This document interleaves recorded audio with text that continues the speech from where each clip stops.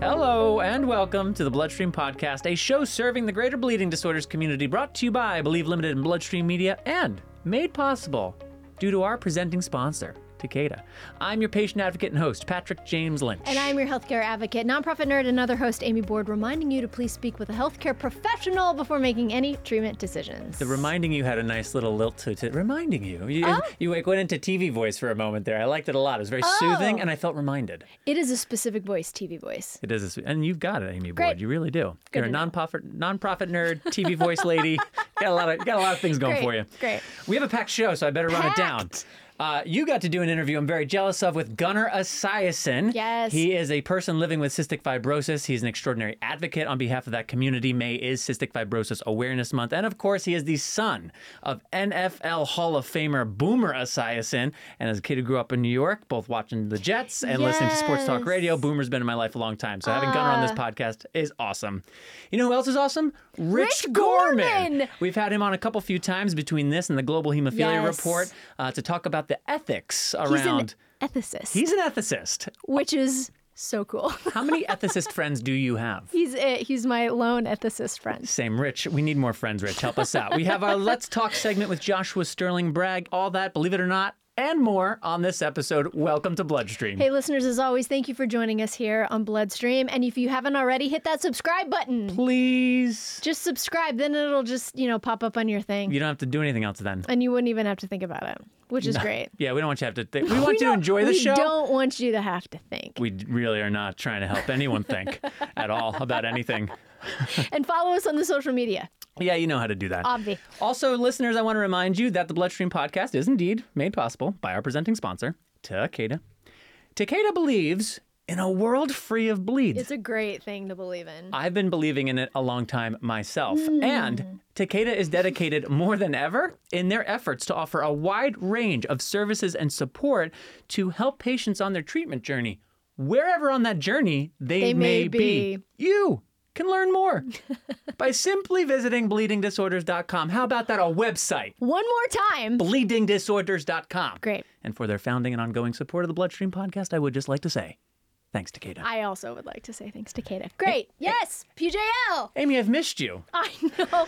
I haven't seen you at all. If we didn't do this podcast these days, we wouldn't see each other except virtually in a few meetings. Yes. Actually, you popped into a Zoom meeting, I think, last week, and I was like, it took me back. I was jarred. Who is that? I was like, oh my God. Yeah. And I was trying to figure out in your background where you've been. I mean, Where have I been?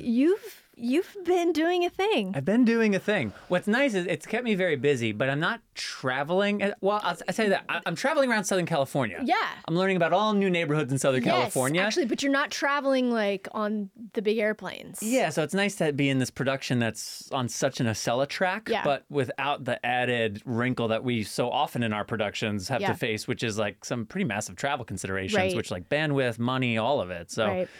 Yeah, but it does pull me away from here and hanging out with you and like being a part of the fabric. So it's nice to do this podcast that we can talk to each other. But it is nice. We don't talk about this enough, I think, on the Bloodstream Podcast. Our parent company, Believe Limited, of course, is a production house. We're a content agency, and we also do full-length documentary film. And we have 3 crews going out now at the exact same time. Yeah. We've never had that before. We've had usually just like one little motley crew that's, like traveling the world. And it's fun. There's 3 full-blown productions happening at the same time. It's really exciting. We had a day 19B this past weekend for the one I'm on. Yeah. Because while we were in one location filming stuff, we had another shooter in a different location filming stuff. And I was like, oh, this one production this weekend has 2 different, so it's kind of bananas here these days. Very exciting stuff that's coming out of Believe Limited, I should say. Yes, and I'm excited to talk more about that stuff when the time is right. I think we talked about this a bit last time too, but of course now the teaser trailer for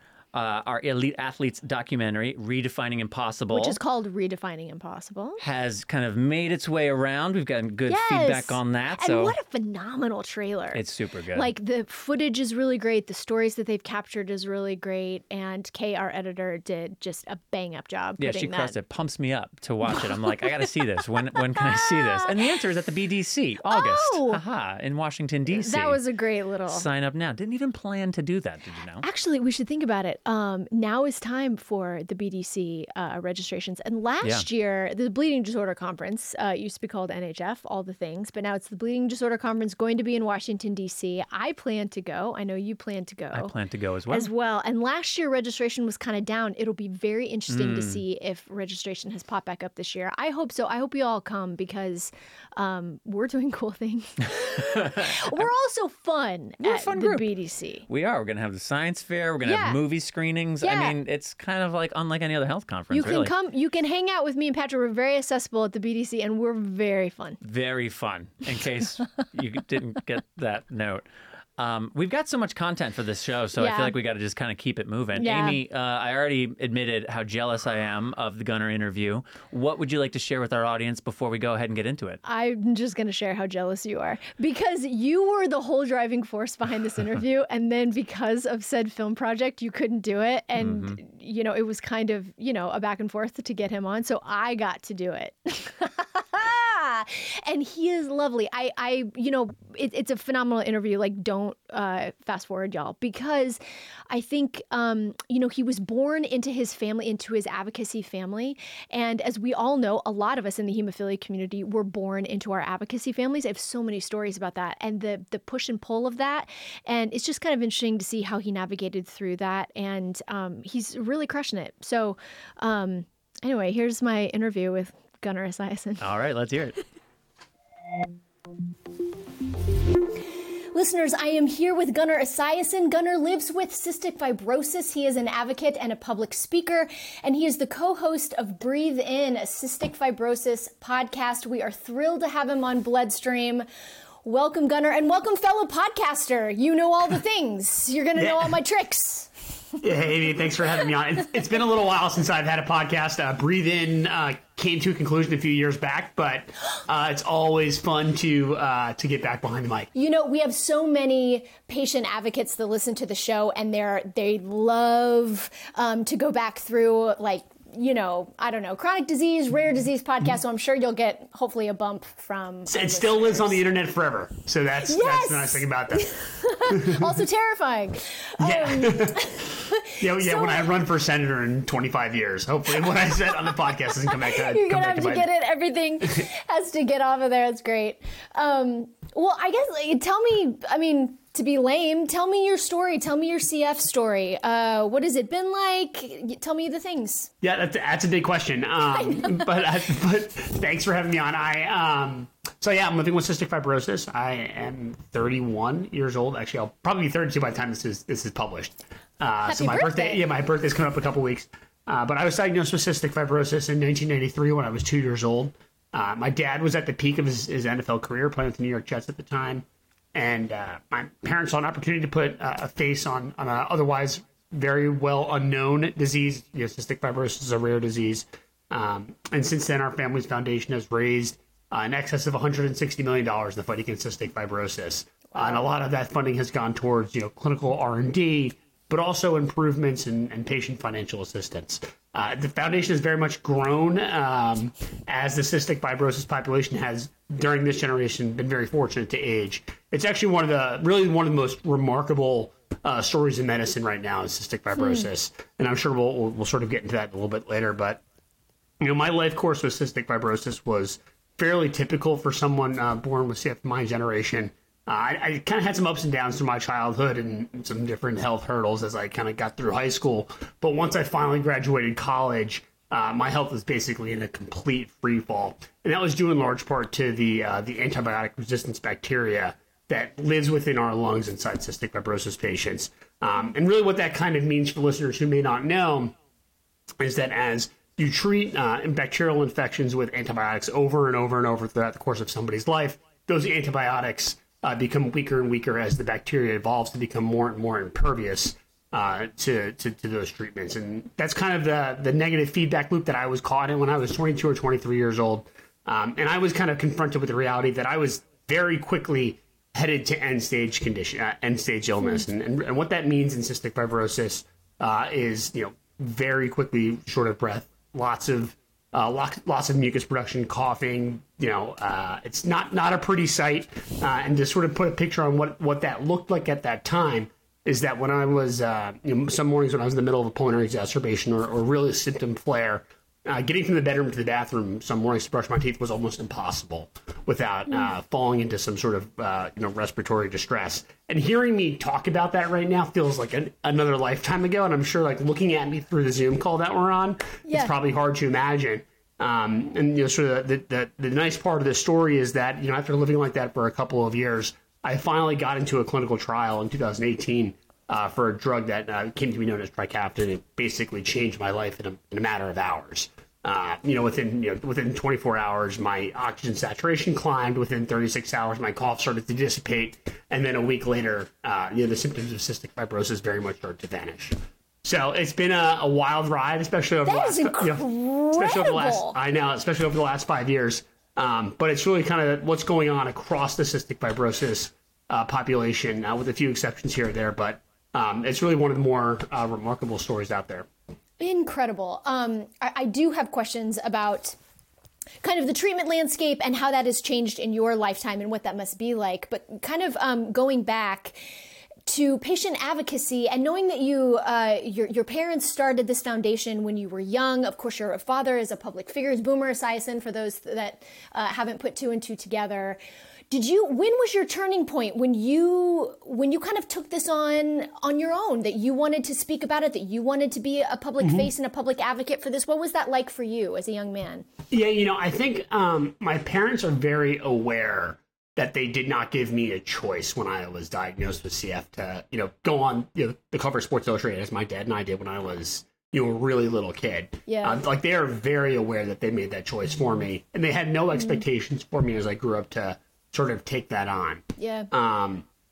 As I said, when I came out of college and I was very, very sick, at about 22 or 23, I started to be getting more involved with day-to-day operations inside our family's foundation. And one of my first responsibilities was managing interviews for our scholarship program. So, we offer a number of scholarships for people with cystic fibrosis and their family members now who are going to college. And I was handed the responsibility of interviewing our applicants. And I got to meet so many people with CF through those interviews over those first couple of years of doing it, that I started to put together some patterns and some understanding of what people were dealing with. And I could, in some cases relate to them. And in other cases, I was learning, a whole other side of cystic fibrosis that was out there. And it was pretty informative for me to hear, about all the pain points that people had, whether it was not getting a provider to listen to them or, struggling under the weight of the insurance industry, trying to get medicines covered, not understanding the value of this clinical trial versus another competing clinical trial, both of which were hungry for patients, and how to understand which one to choose or which one is a better choice. So all of these kind of conversations kept popping up over and over and over and over again during these these scholarship interviews of all places, that I kind of felt it was like a little intelligence gathering, but also I was realizing that there was I had a platform to start talking more publicly about drug development, patient-centeredness, patient-centered care, all of these different things. And it also piqued my interest. I started just learning as much about it as I could. I started devouring resources, making contacts, building a network. And it's really all due in large part to those interviews that I was doing. Interesting. You mentioned that once you found this treatment, got on the clinical trial, life changed instantly, which I have never heard anything like that where it was that fast.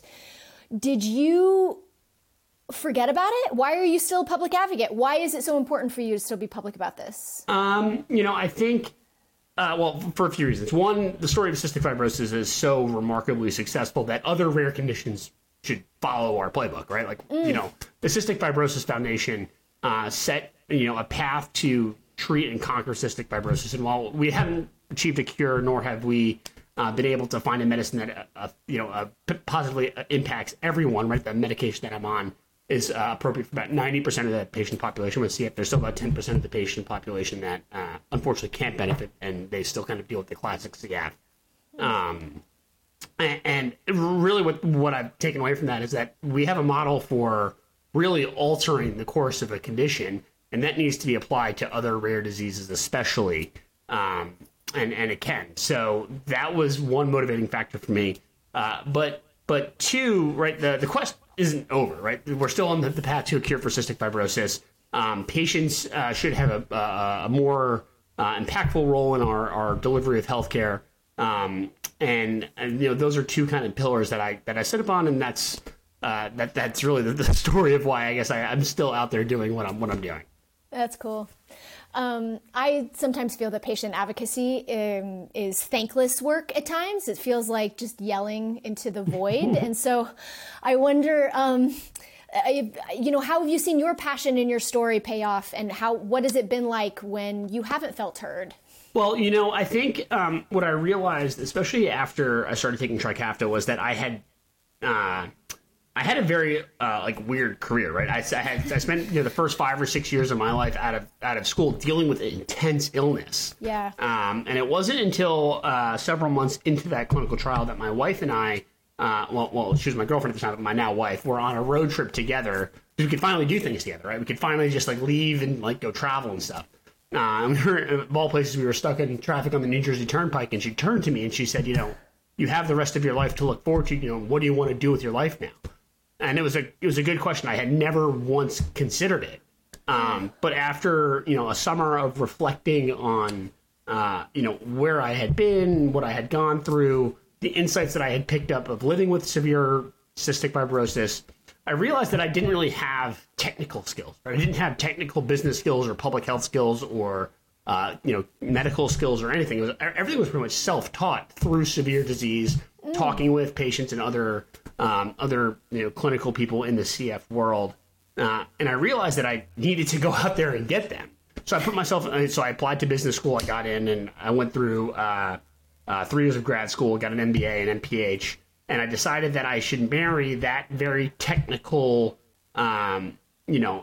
technical sort of part of the working world with the very intricate experiences that I have of living with CF, and sort of could see what would come out of it. So actually out of school, I now work for a startup called Florence Healthcare. We provide technology solutions to accelerate clinical trials and to increase the capacity of research sites to actually enroll more patients and make it go faster. So I guess that's one place where I've applied patient advocacy into sort of the working world or into the business world, where my perspective is that if you put the right patients with the right qualifications in the right businesses at the right time, you can actually make the healthcare system more patient-centric. That's cool. That's cool. Congratulations. That's cool. I read a quote of yours somewhere. The greatest curse of CF is that you know what's coming. And that hit me, and it made me think of our hemophilia patients. And I wondered if you could put more words to that. Yeah. So, what I meant by that is that our cystic fibrosis community is actually very small, very intricate, very patients very much know each other. One of the weird parts of cystic fibrosis is that because there isn't an infectious disease component to it, 2 people with CF actually can't be in the same proximity of each other. So for decades, we've been practicing the social distancing buzzword that everyone's used over the last Oh my gosh, I didn't even think about that. So we do it with each other, right? So 2 people with CF can sort of share the same strain of bacterial infection, and that can create a whole sort of problems. But one sort of byproduct of that is that the CF community has sort of rallied around, online communities, from the dawn of social media or even before. And as a result, you grow up with these friendships that with other people with CF. And you mentioned about the podcast that I did earlier, the Breathe In podcast. My 2 co-hosts were 2 women with cystic fibrosis that I had never actually met in person. The sort of downside to that, however, though, is you see people firsthand go through the end stages of cystic fibrosis. And really kind of in the days before Trikafta, really, there was only one ending that we all sort of foresaw, and it was the very severe respiratory disease. And then finally, your respiratory sort of symptoms overcome every other part of your body. So when I talk about knowing what was coming my way before Trikafta hit, I was very clearly and very much a realist, knowing that I was quickly running out of options, and it just so happened that the Trikafta trial rolled around sort of at the right time for me. Wow. Unreal. So what's next for you? What's next for the community? What are some of the things you're working on, and what are some of the hopes in the next couple of years? Well, I think, our Families Foundation, we recently launched an IVF assistance grant for people with cystic fibrosis who want to go through family building. One of the other little unknown parts of CF is that 98 to 99% of men are infertile. Right? We're born with congenital absence of the vas deferens, meaning that sperm can't exit our body unless it's medically extracted. And unfortunately, here in the U.S., IVF is not universally covered. In some states, it's starting to get better. With some employers, it's starting to get better. But broadly across the states, IVF and family building treatments are not covered by insurance. So we've stepped up to provide financial resources for as many families as we can help grow as possible. The second thing that I'm really looking forward to, at least from the development and evolution of the CF community, is we're standing on the precipice of a number of gene therapies starting to enter the clinic in the next couple of years here, especially for the part of the population that does not benefit from Trikafta. So that's a very small part of our population, but on the nice side of it, there's a lot of gene therapies that are sort of working their way through the preclinical stages and then entering the clinic here. And it's going to create like this weird little dynamic, actually, where you have a lot of clinical trials that are going to be hungry for a very finite number of patients. And one thing that I do want to see happen is I want to see that patients take their leverage as a finite resource and start to reform clinical trials for the better moving forward, right? So I think that's one thing that patient communities don't really quite realize they have, and it's that they have the leverage as a finite resource to change things for the better, right? Make them more patient-centric, make follow-up times easier, make clinical visits easier, make the whole process more accessible and easier for everyone. And that's something that I think patient communities should start to rally around, especially as trials start to get more complex in the near future. Oh man, hear, hear. I haven't heard anybody say it quite like that and quite impassioned. That must be your public speaking. You must crush every time you go out. You actually alluded to it, and my final question, congratulations, you're a dad. I am a dad. We welcomed our son to the world at the end of 2021, so he's about 15 months old, which has been super cool. Oh, that's great. Oh, what a perfect age. Well, congratulations. Are you sleeping? Can you sleep? Or we are trying to sleep. But no, it's been good. He is a super emotive baby. He's very awake, aware. He is got a huge personality. Especially coming from my family, I guess that's not super shocking. But it's been super fun to watch him grow. It's been super fun to see my parents, his grandparents change. It's been fun to see my wife change. It's been fun to see my in-laws change. It's been fun to see me change. But I recognize that the fact that he's even here is something of a small miracle. So it's I try to reflect on it as much as I can. I catch myself just like looking at him and just being in like disbelief. So super, super cool. Oh, that's so great. Oh, all the heart swells. Well, thank you so much for being with us. Honestly, this was a joy. Where can listeners follow you? Where can we do all the things? Yeah, so I have a website, GunnarEsiason.com. Good luck spelling that with all the vowels. You can also... Google it. Yeah, you can also catch me on Twitter at G17Esiason.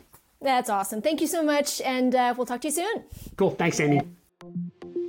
Amy Ward and I are now joined by my blood brother from across the pond and the only person I know who I can call an ethicist, Rich Gorman. Welcome back to Bloodstream. Thanks for being with us. It's great to be here, and thank you once again for having me, even though I'm all the way from the other side of the Atlantic. Technology is an amazing thing, isn't it?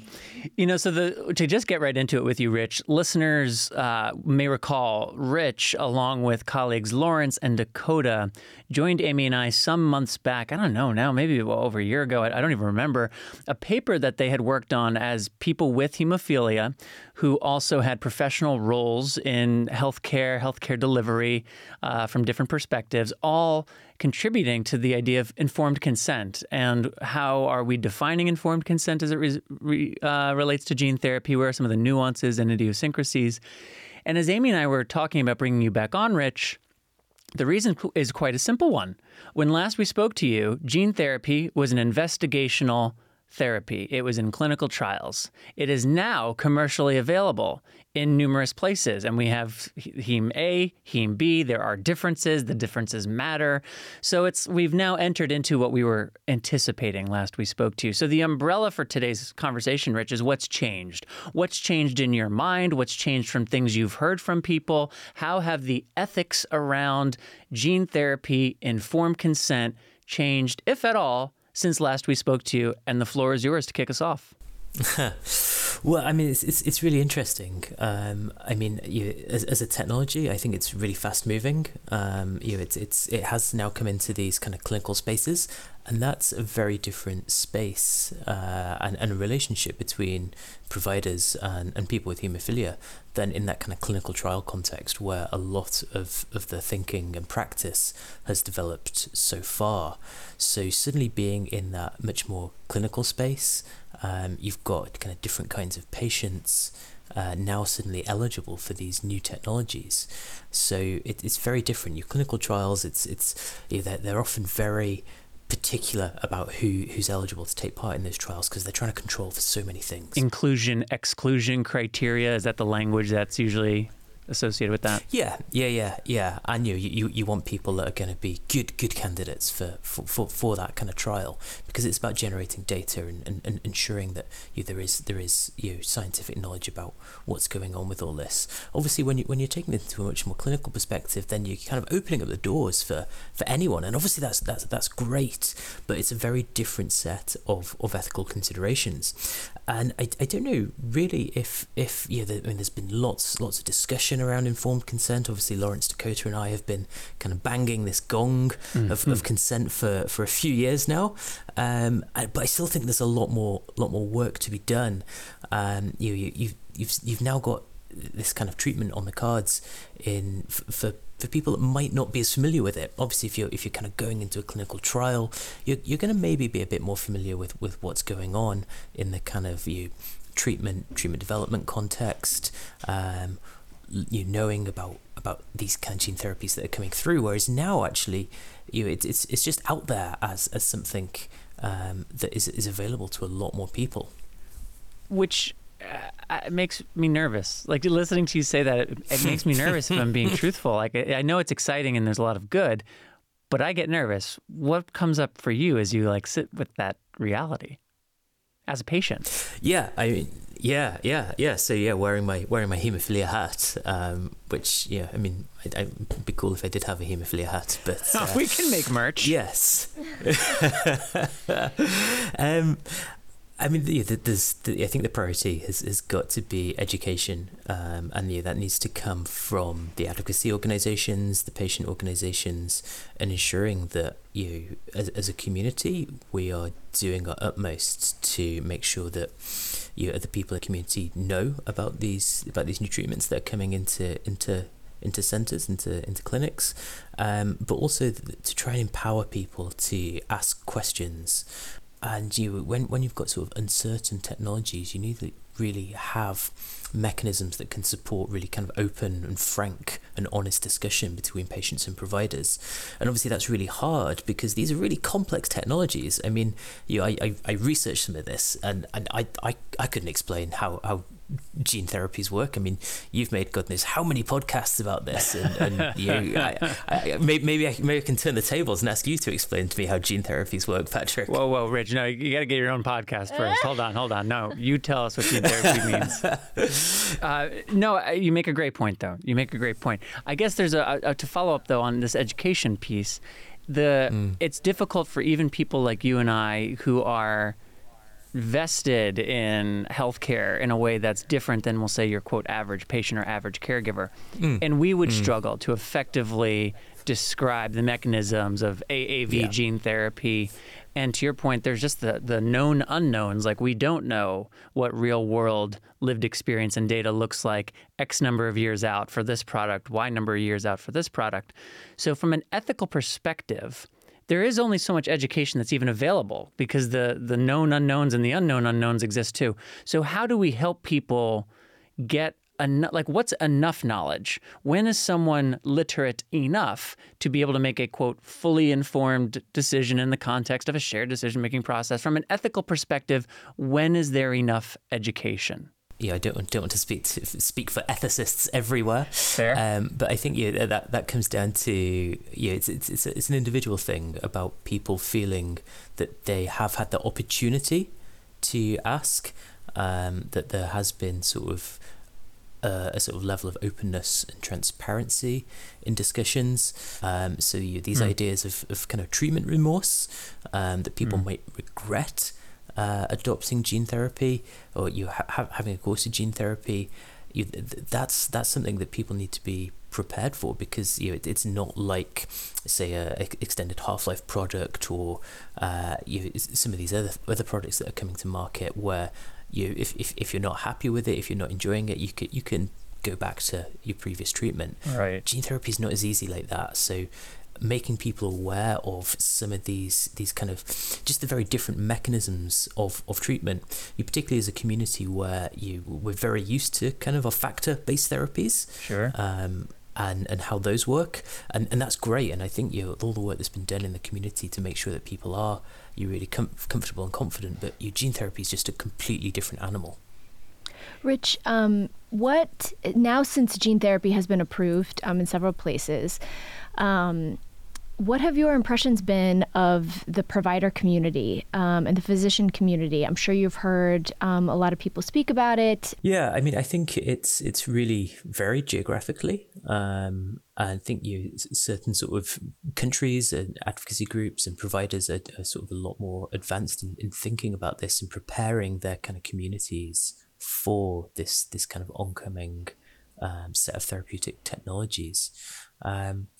And it sounds like a bit of a cop-out answer, but really I think dialogue and discussion is the sort of hallmark of really getting to the sort of important questions.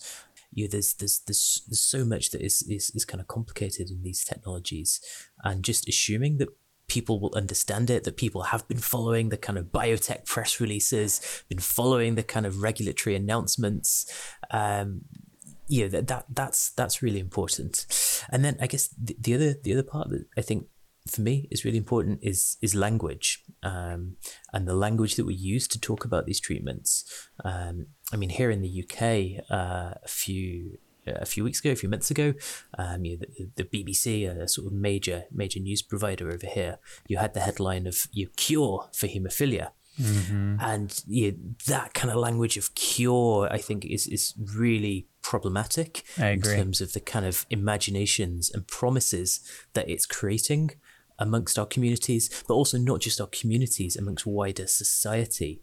And that's one of the huge, I think, ethical considerations about gene therapies is, could the widespread use of gene therapy make society less accepting of people who are different?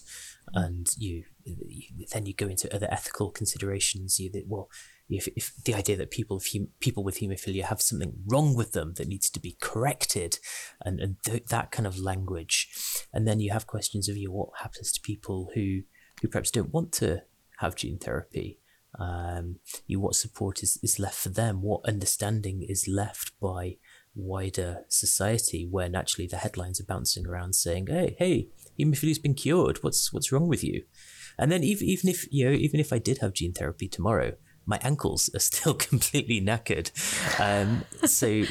The kind of language that we use, that kind of wider media providers use, and that providers themselves use to talk about these technologies is really important. And I think what's quite, it's going back to your question eventually, Amy, I am getting there with my rambling, is the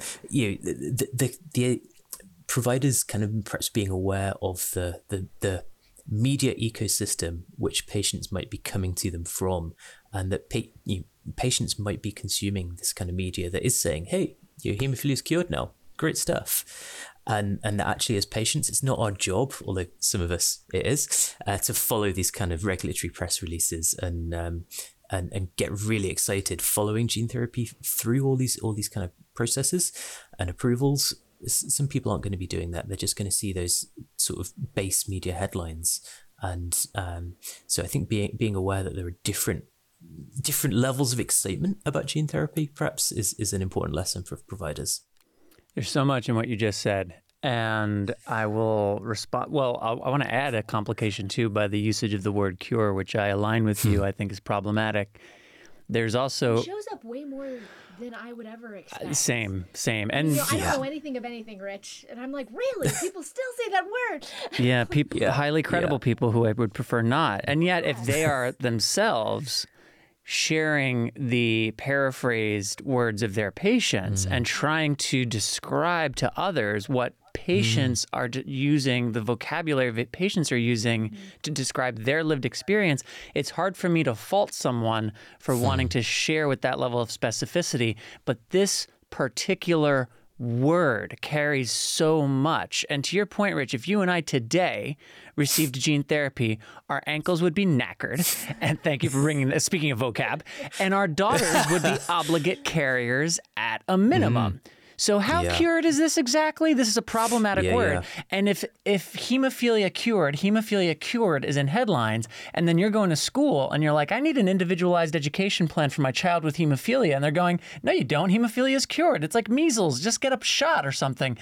So there's so many problematic wrinkles to the usage of the word that we're probably best just to move on, because we could spend the rest of our time and maybe we do need a whole episode on the word cure itself. I think I'm ready for it, Amy. I don't know. I think we need to have that episode. And cool. I think I know who some of the guests are. But I want to switch gears a little bit, Rich, if we could, to another element of gene therapy in particular, where for me, ethics come into play, and that is the registries. So on one hand, we talked earlier about a lack of real-world data and how individualized these experiences are. And yet, on the other hand, the registries are what, over time, put all of the individual experiences into one collected place so that we can analyze them and, based on that analysis, learn certain trends, community population level trends. Oh, factor 8 levels are really falling off between years 7 and 8, or whatever it is that we will come to learn. So there's a lot of good with the registries. I understand it. It's great that the WFH is in a lead position. And here in the U.S., we have Athens, highly credible place to be the entity to provide the data to Athens on a global level. My question is, where do the ethical flags for you get raised? Because with all this data being collected and stored somewhere, and if you ask anybody, okay, well, who's looking at it and for what purposes? In my experience, the answers are some version of, well, credible scientists, and they can apply to use it. It will be de-identified. Okay, but that's pretty broad still. And so for me, I'm willing to, what's the word? I'm willing to submit to science and to the process and to the fact that I don't know how all of my data is going to be used if I go forward with gene therapy and that data is collected. I don't know, and I've decided I'm okay with it. But that's me. As an ethicist, how do you think about that piece of the pie? So, I mean, it goes back to an ethicist's favorite word of consent. It needs to be those procedures of informed consent, that people understand what is their data is going to be used for, and and actually participation in the registry is different to perhaps participation and access to medicine. Are those two mutually exclusive? If you don't participate in the registry, then what happens? Are you still eligible for these kind of new cool novel treatments? Right. Because that then becomes are people really consenting to be in that registry, or is there a kind of power dynamic involved there? As their doctor they told want them, access and have to do it. Yeah, exactly. So you've got things like that. And what's it going to be used for? Who gets to decide what it's used for? And you see some registries for other conditions, for other sorts of biomedical data, where actually having people from the community as a sort of co-involved panel that get to sort of comment on or feedback on applications to those registries. And I think there's definitely more space in haemophilia for that kind of in the UK we call it patient involvement, where actually it's co-developed with people with haemophilia to say, actually this scientist and this group of scientists have applied to the registry. we think this is a really cool study that will benefit our community versus, hey, this just looks like a scientist that wants to write a paper. Rich, on a personal level, how have the last few months impacted your thinking about gene therapy in your potential future? If you feel comfortable sharing that, I'm putting you on the spot a little bit. Yeah, dang. Yeah, no. It's an interesting question. I'm still highly ambivalent, gene therapy agnostic. One could say, like, I know it's out there. But what power it has for me, I'm not entirely sure right now. As we were saying earlier, I could have gene therapy tomorrow, but my ankle's still in a terrible state, and that's not gonna fix that. So actually, the aspects of my haemophilia that gene therapy could contribute to on the bits that sort of bother me. So it's, I guess for me personally, it hasn't been a priority as something to sort of get too excited about.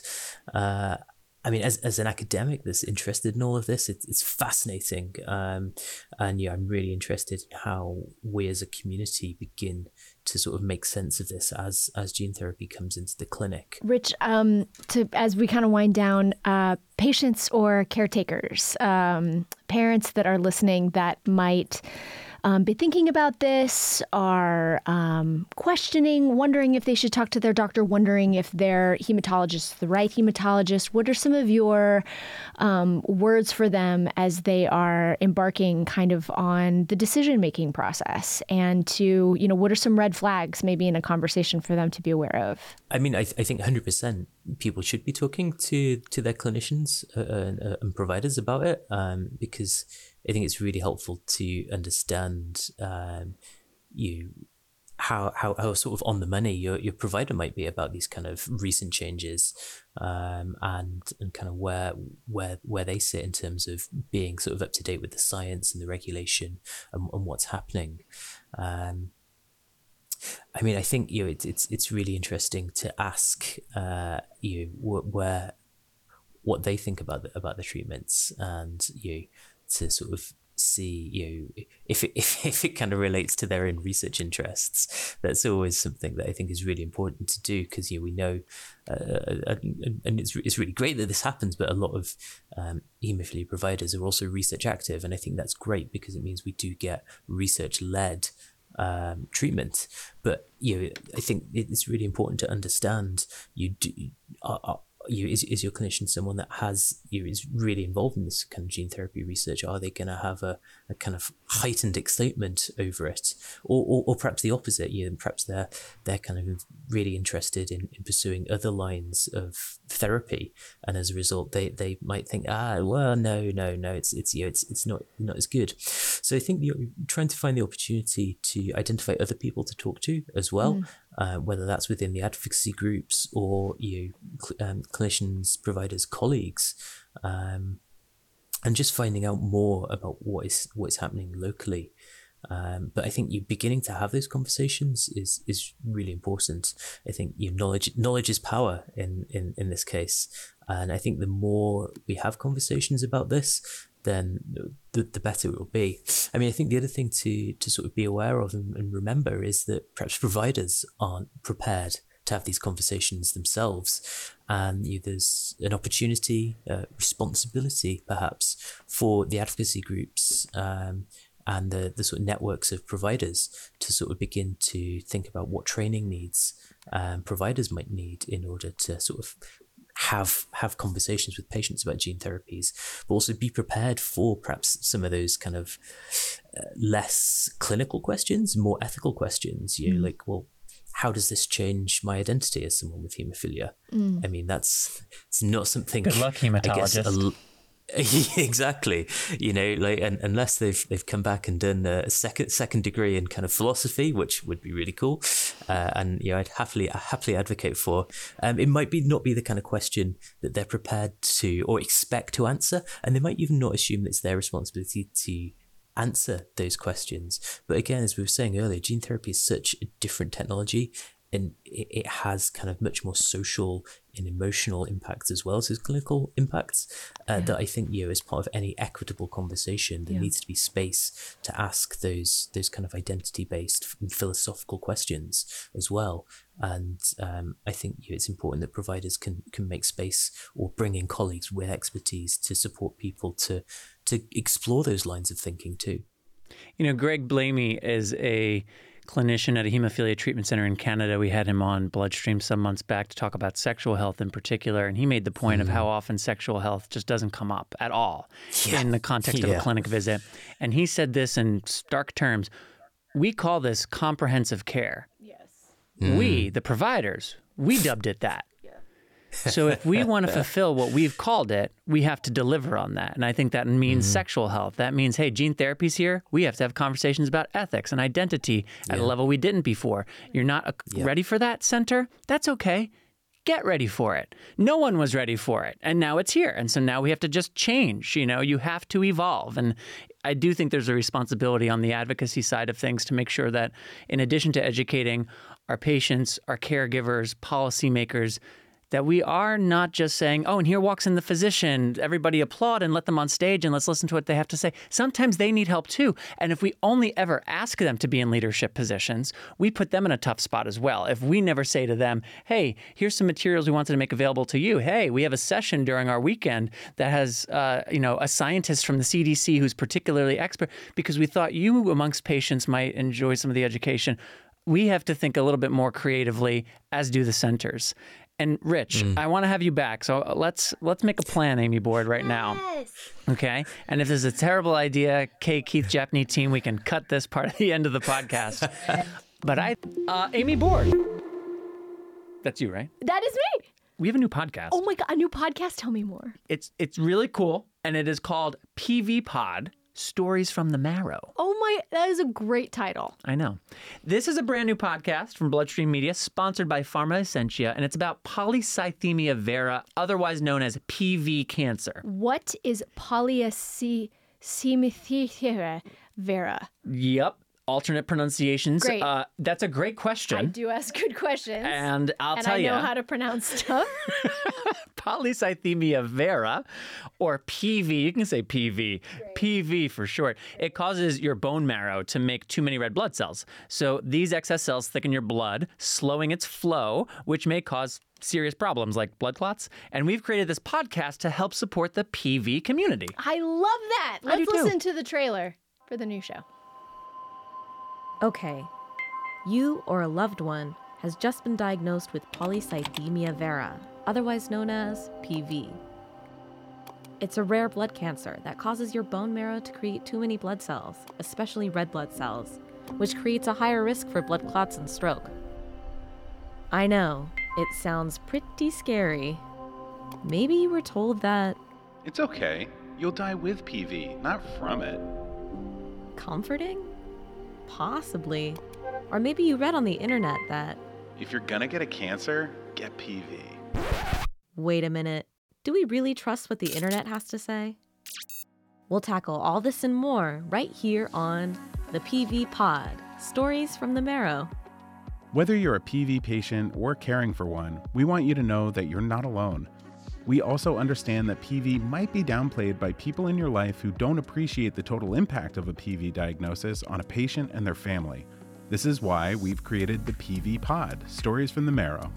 On the first season of the PV Pod, we'll get into what polycythemia vera is, how it's treated, and how you or your loved ones can manage this rare disease. We'll talk to patients, caregivers, physicians, and advocates. We'll talk about what it's like to live with PV and how to be an advocate for your health. Join us soon for the season premiere of the PV Pod, Stories from the Marrow, available wherever you get your podcasts. Subscribe now. The PV Pod, Stories from the Marrow is produced by Believe Limited and made possible by Pharma Essentia. That was incredible. I am very excited about this show. Honestly, I'm very excited about this show. I've read several scripts and I love it. So if your organization is looking to create an original podcast or maybe sponsor an existing podcast within the Bloodstream Media Network, you can email us at mailbag@bloodstreammedia.com. And don't forget to go subscribe to PV Pod Stories from the Marrow as soon as you finish this episode of Bloodstream. All right, we'll next move into Let's Talk with Joshua Sterling Bragg, our mental health segment, this time focusing on the connection between physical and mental health and how eliminating certain things from your life can lead to discoveries in other parts of your life. I'm doing a lot of gesturing here to get this part of the podcast out. You are. It works. Let's Talk is a partnership between Bloodstream Media and Sanofi, and it aims to create an environment where we can have open, honest conversations about mental health in the bleeding disorder community. Let's Talk strives to shed light on topics that are often invisible and not spoken of in the community and share tips on how to care for your or a loved one's mental health. If you or someone you know has experienced feelings that have impacted your mental health, talk to your healthcare provider and find educational resources at letstalkmh.com. Sanofi is proud to sponsor this podcast segment because they believe that each of us has a story. Visit shareyourwhy.com to meet the Sanofi core team and hear from them and members of the community about their story and passion for the hemophilia community. Now let's get on to Let's Talk with all of the things. With all the things. With the connecting the physical and the mental. I'm over 100 days sober from alcohol, which is something I never really expected to say. It's not because of addiction, although I did develop some really unhealthy habits over the course of the pandemic. No, it's a choice my wife and I made for our mental and physical health. Don't worry, this segment isn't going to be preachy or self-righteous. As usual, I'm just sharing where I am in my mental health journey with the hopes that somebody listening finds it helpful. Let's talk.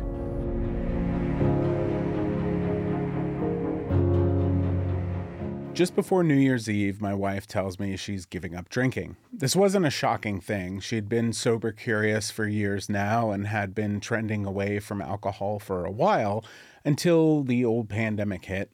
And when it did, we built out a little but mighty home bar so that we could learn to make some fancy cocktails to scratch that itch of going out in public for happy hour. We had plans on New Year's Eve to hang out with some friends, and so we went to a local alcohol-free booze shop and picked up some drinks to experiment with. Heineken 0.0, a bottle of bubbly wine, and a dupe of tequila. I, on the other hand, decided to drink that night because I had bought a $40 bottle of port and had been making a big deal about it to my friends. In my family, we have a winter tradition of stripping down the dining table after dinner and passing the port, eating stinky cheese and pears and nuts until it's all gone. And although port is one of Courtney's favorite things, she stayed strong in her decision and didn't even have a taste. I was really impressed with her determination in that moment, and although I knew I'd be following suit because that's how we are in our relationship, stronger together, I think that was the moment I truly decided I wanted to take alcohol out of the equation for myself as well. At first, it was really hard. I had been in the habit of having a drink while I cooked dinner and then one with dinner or after, so finding that substitute felt really important to me. We have a tiny, narrow kitchen, which most of the year is so hot I have to be in a tank top and shorts just to be in there, and so that special drink was my reward for cooking every single day. Another barrier was that moment I come home from a long trip or a shoot day and I just want to crack open a cold one. It's funny how we find excuses for stuff like this. I call it the I deserve this syndrome, and it applies to more than just booze. It applies to making random purchases, to extra food helpings, watching an extra episode of something or an extra hour of TikToks when you know you got to get to bed because you got to get up early. It applies to going out, to ordering in instead of cooking, to dessert, to flaking on friends, to flaking on yourself, skipping yoga. It's so easy to look at what a hard day you've had and think, I deserve a little something for my efforts today. And look, you do. You really, really do deserve something for your efforts today and yesterday and the day before, because we're all, not to be morbid, but we're all slowly dying one day at a time, and most of us work really challenging jobs, whether it be physically or mentally or emotionally or even just exhaustion out of sheer boredom. And then there's keeping up with your family, your parents, if you're lucky enough to still have them, and there's life planning and taxes and bills. And then right when you think you have your finances in order, the car breaks down, you have a health scare, the bed frame gives out, your dog gets sick. It's endless. Life isn't easy. Even the billionaires are miserable, maybe even more so than us little folk. They're lonely, paranoid, angry, manic, and so greedy. So yes, treat yourself. Give yourself a reward for just being you today and doing the best you can. But think about that reward. Think long and hard. It's so easy to reach for the beer, to order the chimichanga with extra cheese, to spend the extra $100 on random stuff you find at Target when you're supposed to stick to the list. Speaking from experience here. But if you change your mentality about how you treat yourself, you just might find you get what you need. I'm over 100 days now. 1/3 of the year has passed and I haven't had a single drop of alcohol. I've replaced it, sure, with 0% beer, which I really enjoy. There are so many of them now. But, from my last segment that soon after I gave up drinking, my doctor told me that I had really high blood pressure and that I needed to change my lifestyle. And I listened to my doctor because I want to live as long as I possibly can.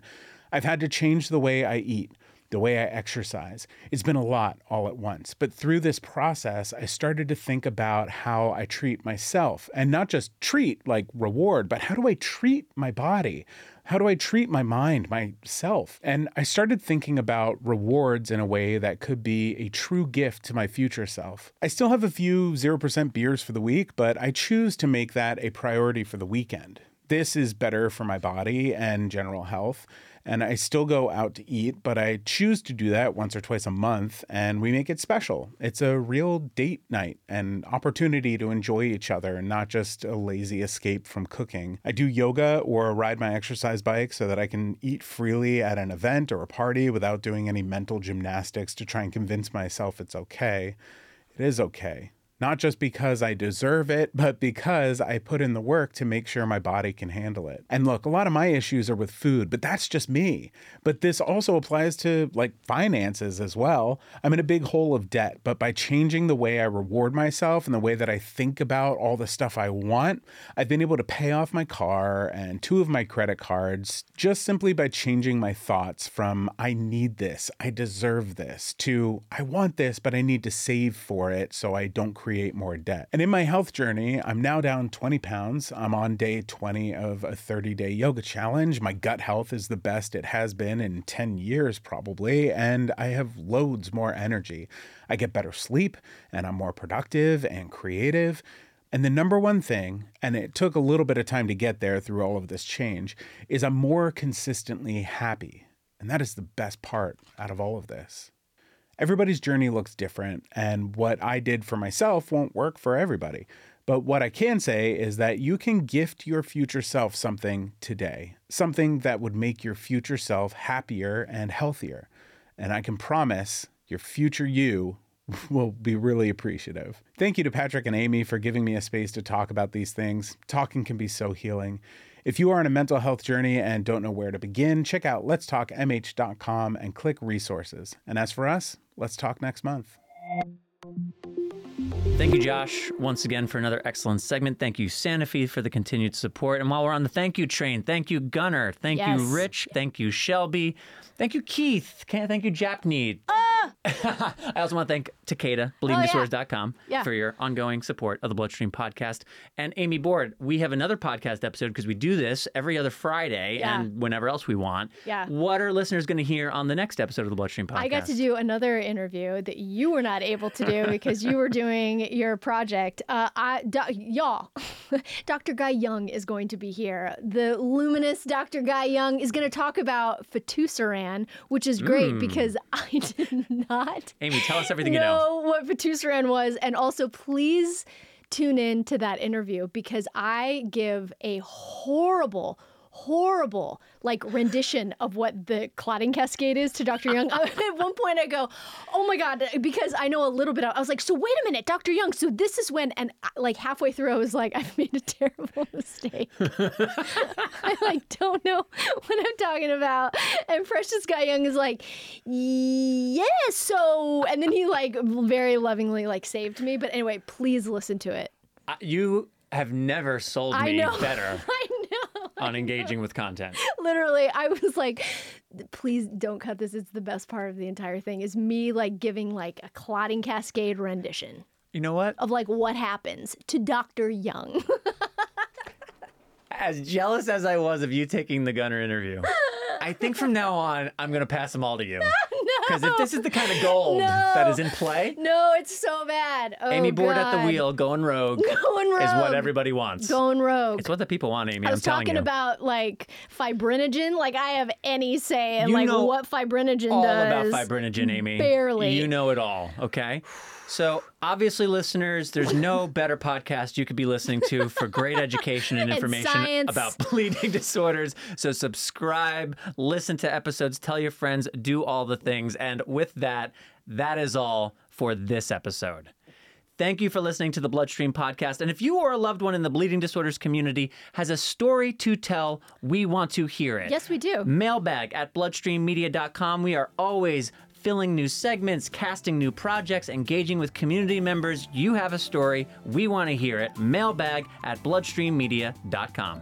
You can also connect with us on social media. Me, Patrick, myself, we're all there on Amy's the there things. too. Herself, Amy, me. I'm your host, Patrick James Lynch. And I'm your other host, Amy Board. And until next time, when you're going to hear the interview of all of our lives, take self-care of yourself. Bye, everybody.